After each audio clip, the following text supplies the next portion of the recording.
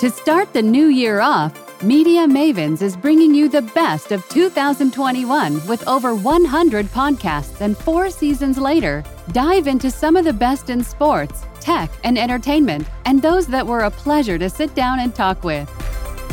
Let's dive into sports. Carl Francis, Director of Communications for NFL Players Association.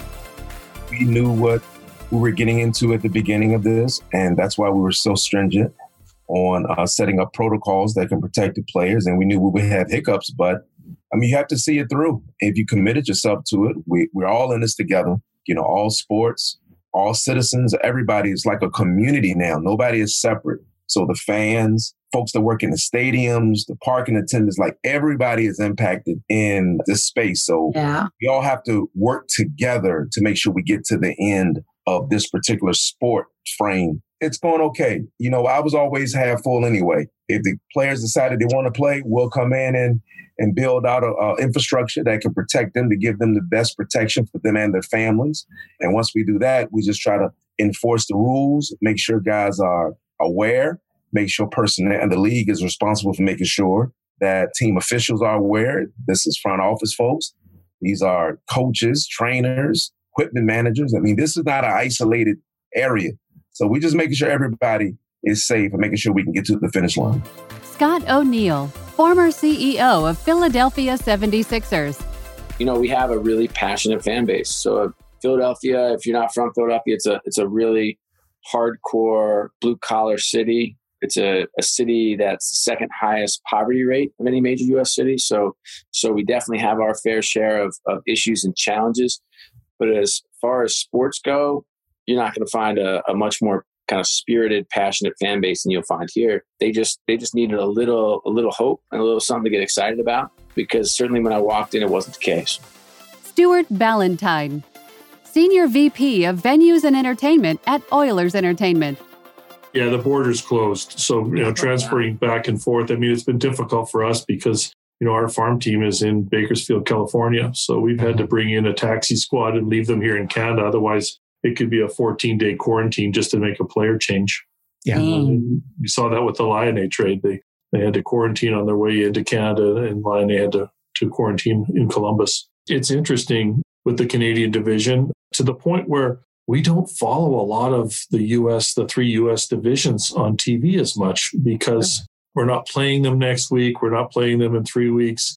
And the media is so focused on what's going on in Canada, the hockey media, that it's kind of cool, but it's also weird because it feels like we're in a 17 league again versus a 31 team league. Yeah. And I don't know if that same thing is happening in the US, but as a home team, when we host Toronto or Montreal, those are the biggest nights. Vancouver, and of course our battle with Calgary, the Battle of Alberta, is just storied history. It could be one of the most rivaled 2 franchises in the NHL. And so it's been entertaining, and it's just a shame we can't put fans in the building. Stephen A. Crystal, CEO of SCCG. Tell us a little bit more about, what your company does and your history, because you're very knowledgeable in this space. So I'm assuming you've kind of started off doing this years ago and have evolved as the technology's evolved. Yeah, so I started actually probably with the best training for what I ended up doing. I started out actually in politics, and both as an elected official at a very young age, serving in the New Hampshire legislature when I was a college student at Dartmouth, to running presidential campaigns. I ran several at a very high level. I decided to not go into a career in politics. I got a law degree instead in Washington, D.C., and then I moved to Kansas City, Missouri. And at the time I moved, they were approving riverboat gambling, which was the first expansion of casinos outside of Atlantic City and Vegas. And I was an expert in land use.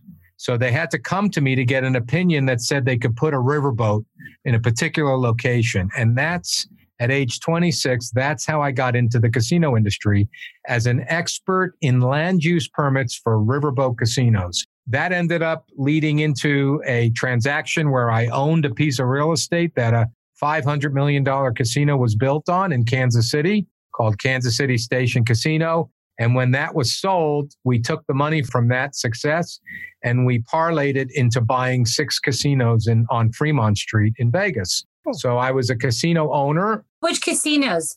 We owned the Plaza, which still exists to this day. The Plaza Casino, when it was built in 1970 and 71, was the largest casino in Las Vegas at the time. This was before the expansion on the Strip.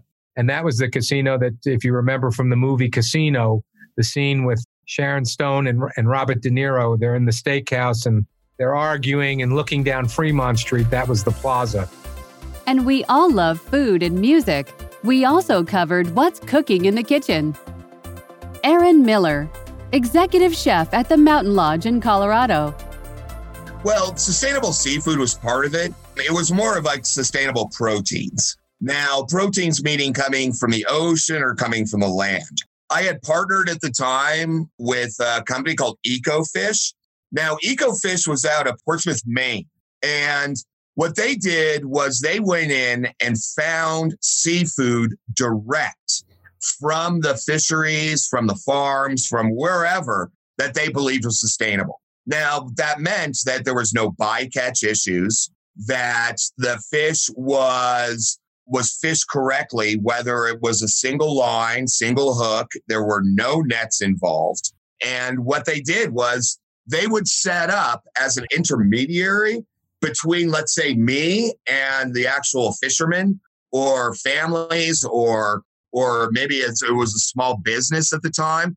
They would set up a distribution, actually, direct from the fisheries to me. A lot of times it was done through FedEx. An example of that was that the crab meat I brought in was from Washington at the time. And literally, but by the time it was picked and sent to me, was literally less than 36 hours, 38 hours. So the crab meat I was getting in didn't actually taste like crab meat to me when I first tasted it. It was very, very delicate. It was very mild.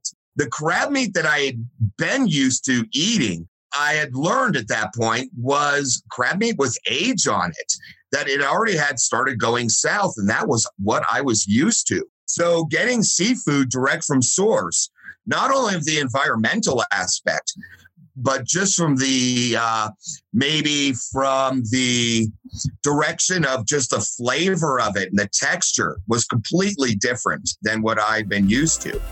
Nick Bogatz, owner of Caliente Pizza and Draft House.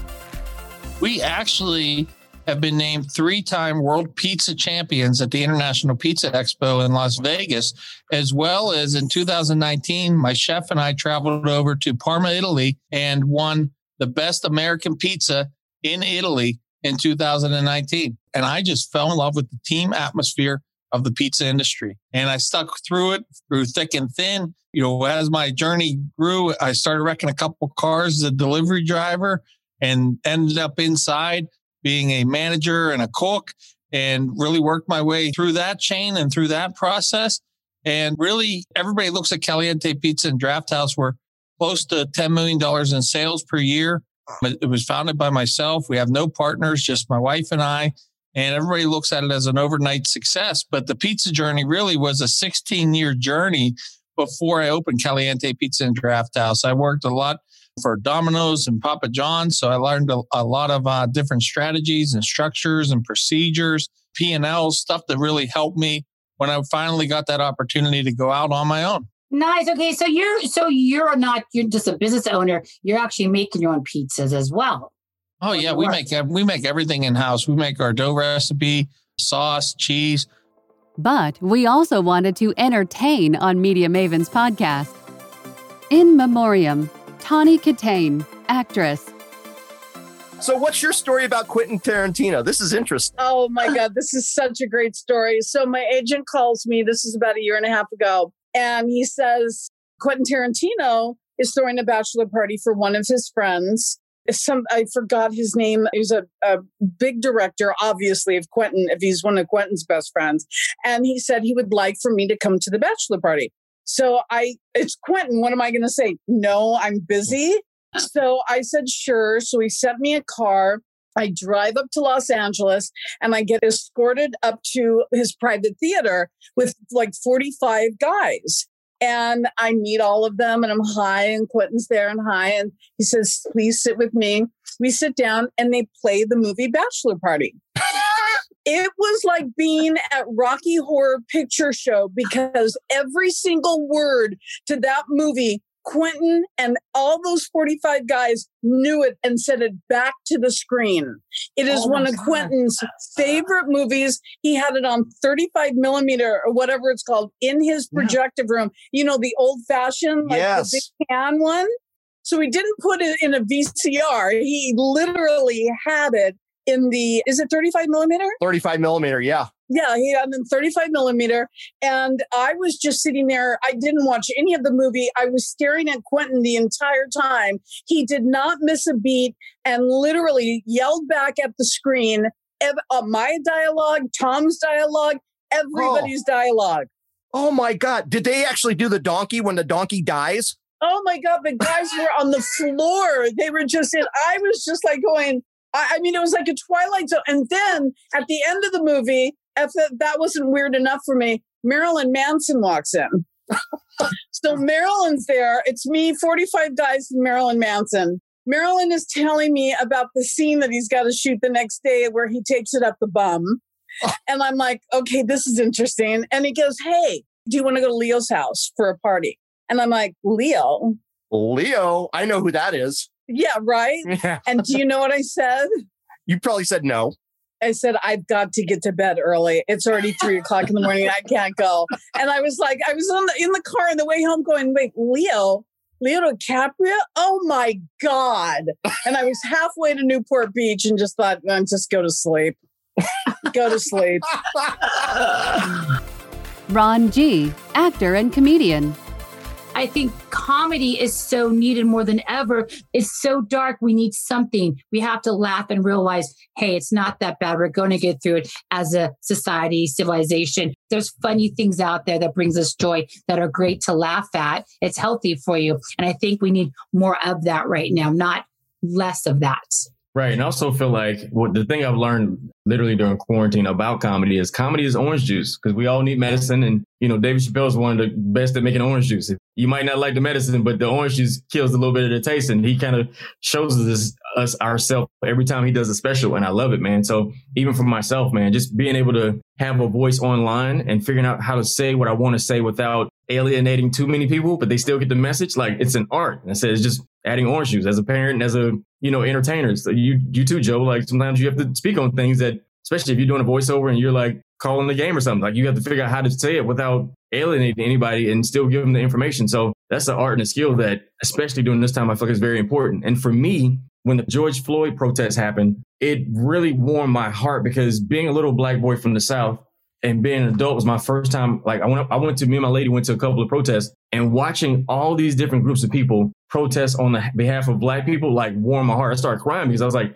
in my entire life, I just felt so unseen my entire life until this moment. I'm like, I feel seen. Like having a white girl, yell at the cops on my behalf, like for me was like so heartwarming. I'm like, yo, like this world is changing. And I'm loving that the younger generation is getting it and willing to, put their life and what they believe on the line. And I feel like with this election, it's an opportunity to create the world we want to live in. Ira Rubinstein, Chief Digital and Marketing Officer for PBS. Let's talk numbers. You ran off some numbers before we started the podcast that were so impressive because, like you said, nobody really thinks PBS is a digital play, but you really have done a lot in the digital world. What are your numbers of viewers, users from? Well, it's actually twofold. People don't look at us as a large traditional broadcaster.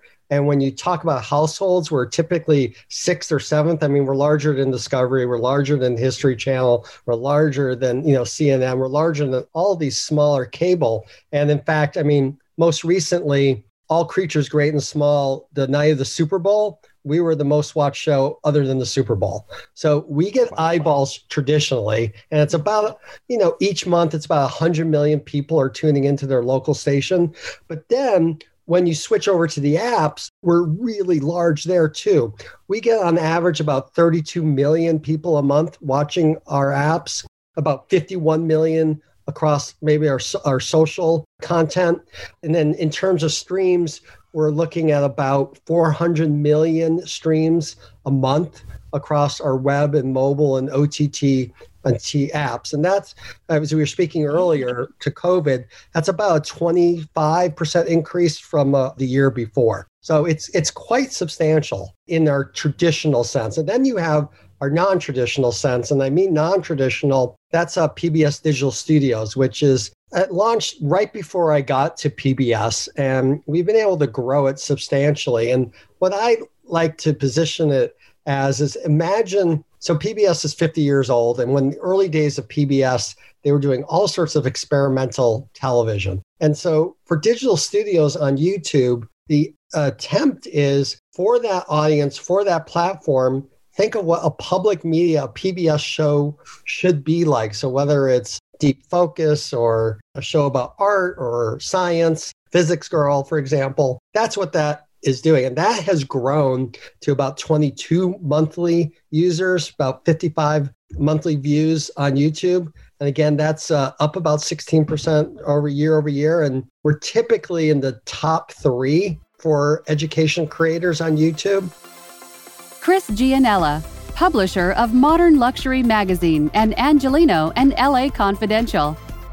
We're starting to see a pickup a little bit more with the luxury goods market. Obviously, watches is always a big category for us. Jewelry is always strong. So we're seeing definitely an influx there. And also, a lot of the luxury brands want to get back to their targeted, rooted audience of people who may have not been in those stores over the past 6 months. So Modern Luxury creates that kind of local capability of us bringing the very wealthy people back into these stores. So we're seeing a lot more buzz on the streets with the luxury brands coming back strong. So I think Q4 is not going to be as strong as it was last Q4, but it's definitely on an uprise as well. But I agree with you. I think the election is also a time where things kind of go on halt. So, we'll see what happens there. But we didn't stop there. We went around the globe with a few spectacular people. Emiliano Rupra, producer and TV host for Nat Geo and Discovery Channel.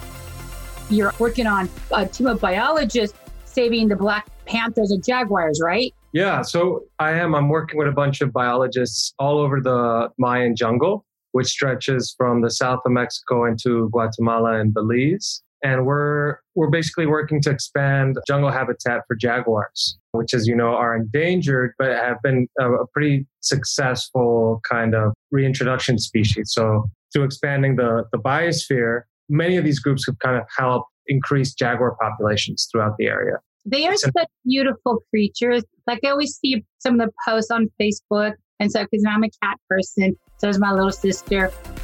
Allison Levine, New York Times bestselling author of On the Edge. I got a phone call from some women who were thinking about putting this expedition together. And they asked me if I wanted to be the team captain. And initially when I got the phone call, I said no, just because, even though I had climbed the highest peak on 6 continents, by that time and had done a lot of other climbing in between, I still felt like I wasn't going to be good enough. I wasn't going to be fast enough. I wasn't going to be strong enough. Just all this doubt kind of crept into my head. But then I realized, there's only going to be one first American women's Everest expedition. And if I didn't step up to the plate to be the team captain, somebody else was going to do it. Somebody else was going to be living my dream adventure. And I think there are times in your life where you just have to step up, even if you feel like you aren't ready.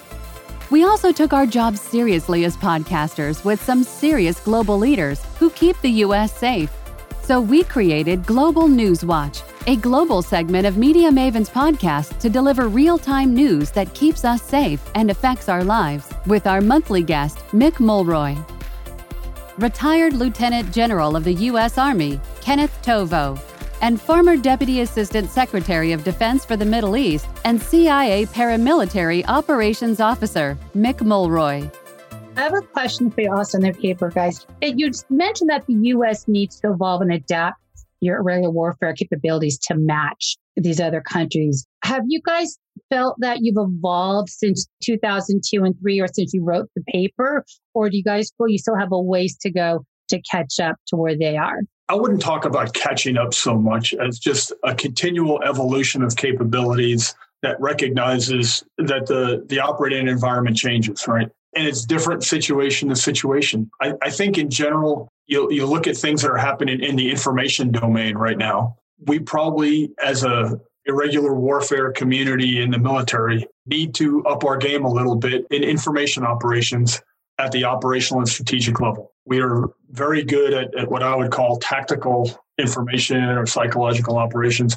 But when you look at some of the things that our adversaries are trying to do at the strategic level, directly influence U.S. population, for example, directly influence U.S. opinion on things, they are leveraging techniques and technologies that my perception is that we are not taking advantage of, or maybe are not, either from an authority's perspective or even a technical perspective, are not comfortable doing the same kind of things in reverse, and that we need to get better at those kind of aspects. Part of irregular warfare is simply figuring out ways to leverage populations and to influence populations through means other than direct combat. And the information space is certainly ripe for leverage and influence. I want to talk a minute about the future on landscaping and how difficult that looks with technology being more advanced. I know we've mentioned the drones with Mick before in some of our previous podcasts. I mean, there's bioweapons, there's artificial intelligence. How much more difficult do you think it's going to be to use irregular warfare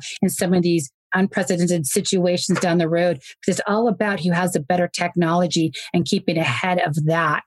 So it's about who has the better technology, but also about who knows how to use that technology to their advantage, right? So as Ken just said, we have really gotten good at, the kinetic part of irregular warfare, particularly CT. We're not that great at the strategic messaging and communications and influence. I think we're getting better. We're really developing that capability. So there's a core of people who are experts, but it's kind of lagged behind, I think.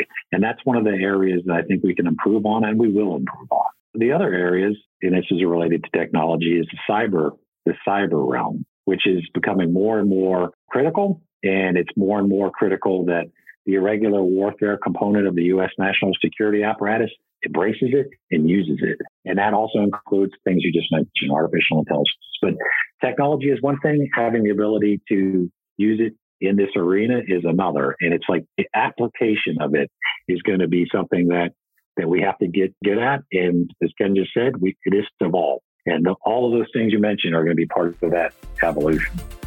Eric Ulrich, co-founder of Lobo Institute and former Navy SEAL team commander. So the perspective is unique and it's different.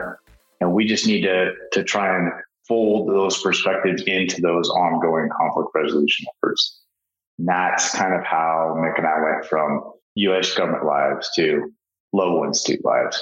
God, I mean, I know, we talked about this. We can't talk about it, but I know it's such a tight community in the SEAL teams, and just what you're doing on such a higher level with intelligence is amazing. And I'm excited to have you here because you guys have done such great stuff. And I know you guys are heading down to Uganda pretty soon. And there's so many topics and so much going on out there in the world. I think sometimes here in the States, we get so focused on our own administration issues last year, COVID. People sometimes overlook that there is much worse issues and conflicts in other parts of the world that they do need to help, they do need to be aware of. And one of the ones I think we can talk about, correct if I'm wrong, is child soldiering right now, correct? And very passionate about it.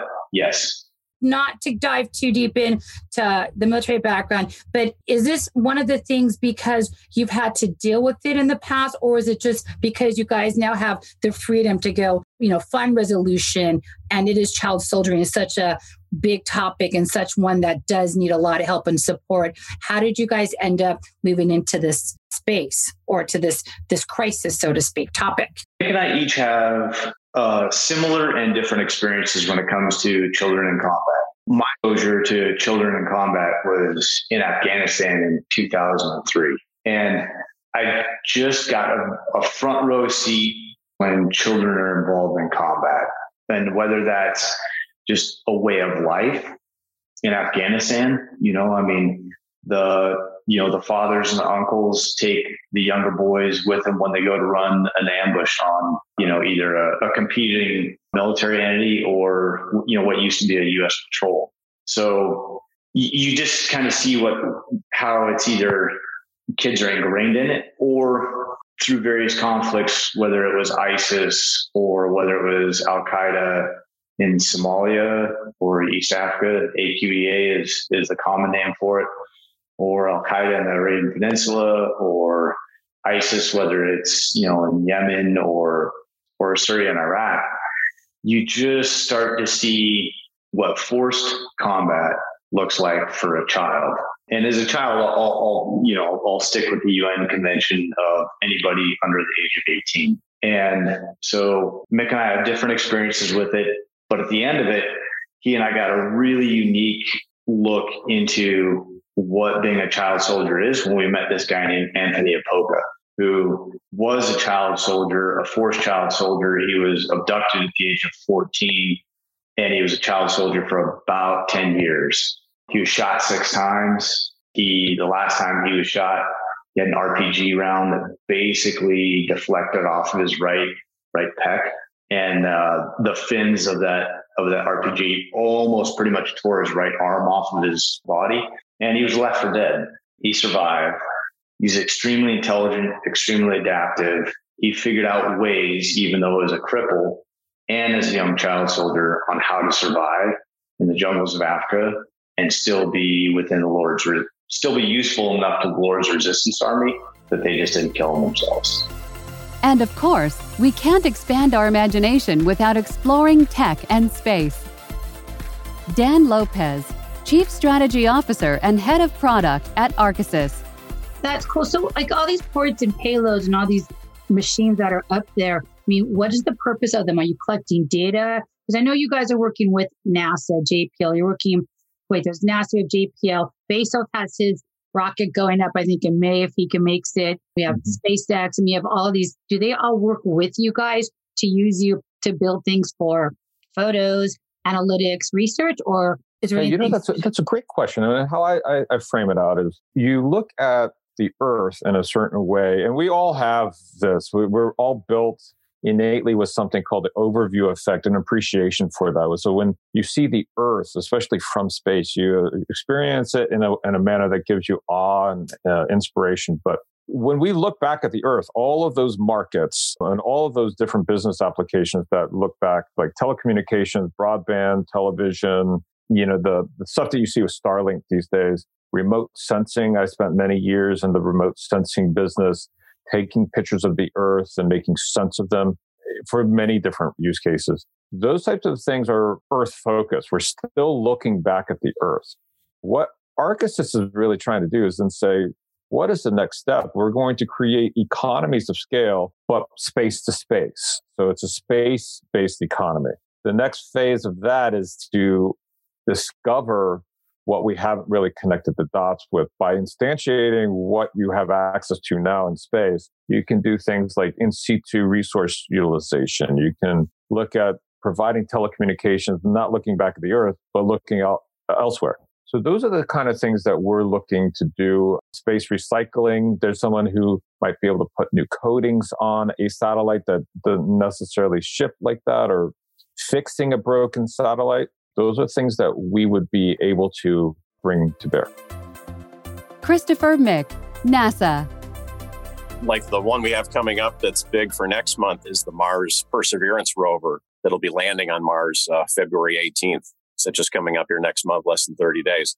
So that's been a big one. It launched over the summer, and we did programs celebrating the launch and what the mission was going to be about. Now we're coming up on the landing and some presentations, getting kind of kids ready for what the rover's going to do and how it's going to land and all that. So that's a big one coming up, one of their flagship programs. Wait, can we talk about what it is going to do and when it lands? Yeah, exactly. It's anybody familiar with the Curiosity rover? This rover looks very similar. It's the same kind of build. Kind of like the little dune buggy Jeep? No, I'm on the wrong. It looks like a small car. Yeah, it's about 2 tons. It's got 6 wheels on it, so it looks like a small car. And if you looked at it from about 100 yards away, it's identical looking to the Curiosity rover that's there right now. But if you got up close, it's just the same body design, because that worked really well. And to cut down costs, they're like, we're just going to use that same kind of chassis and that setup. And all the science on it is different than the Curiosity rover. So the Curiosity rover is still driving around Mars. That's still working. That landed around 2012.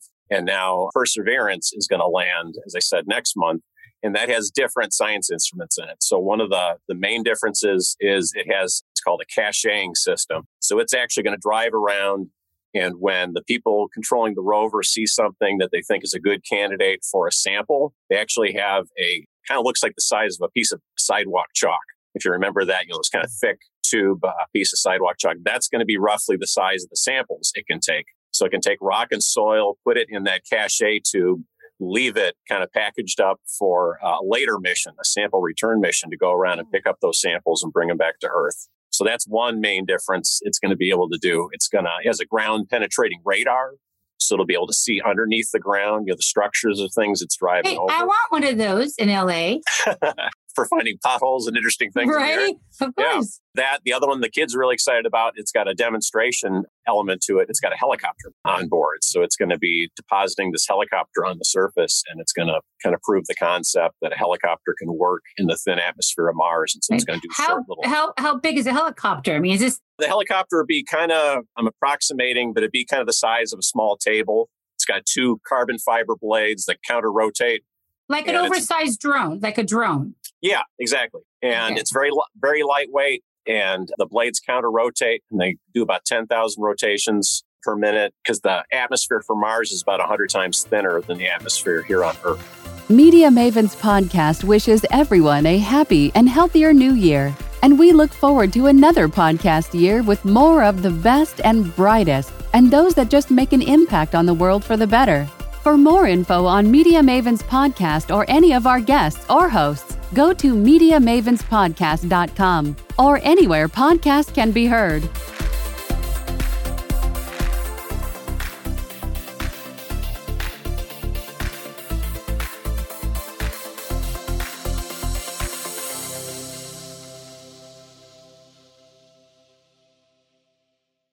This podcast is a part of the C-Suite Radio Network. For more top business podcasts, visit c-suiteradio.com.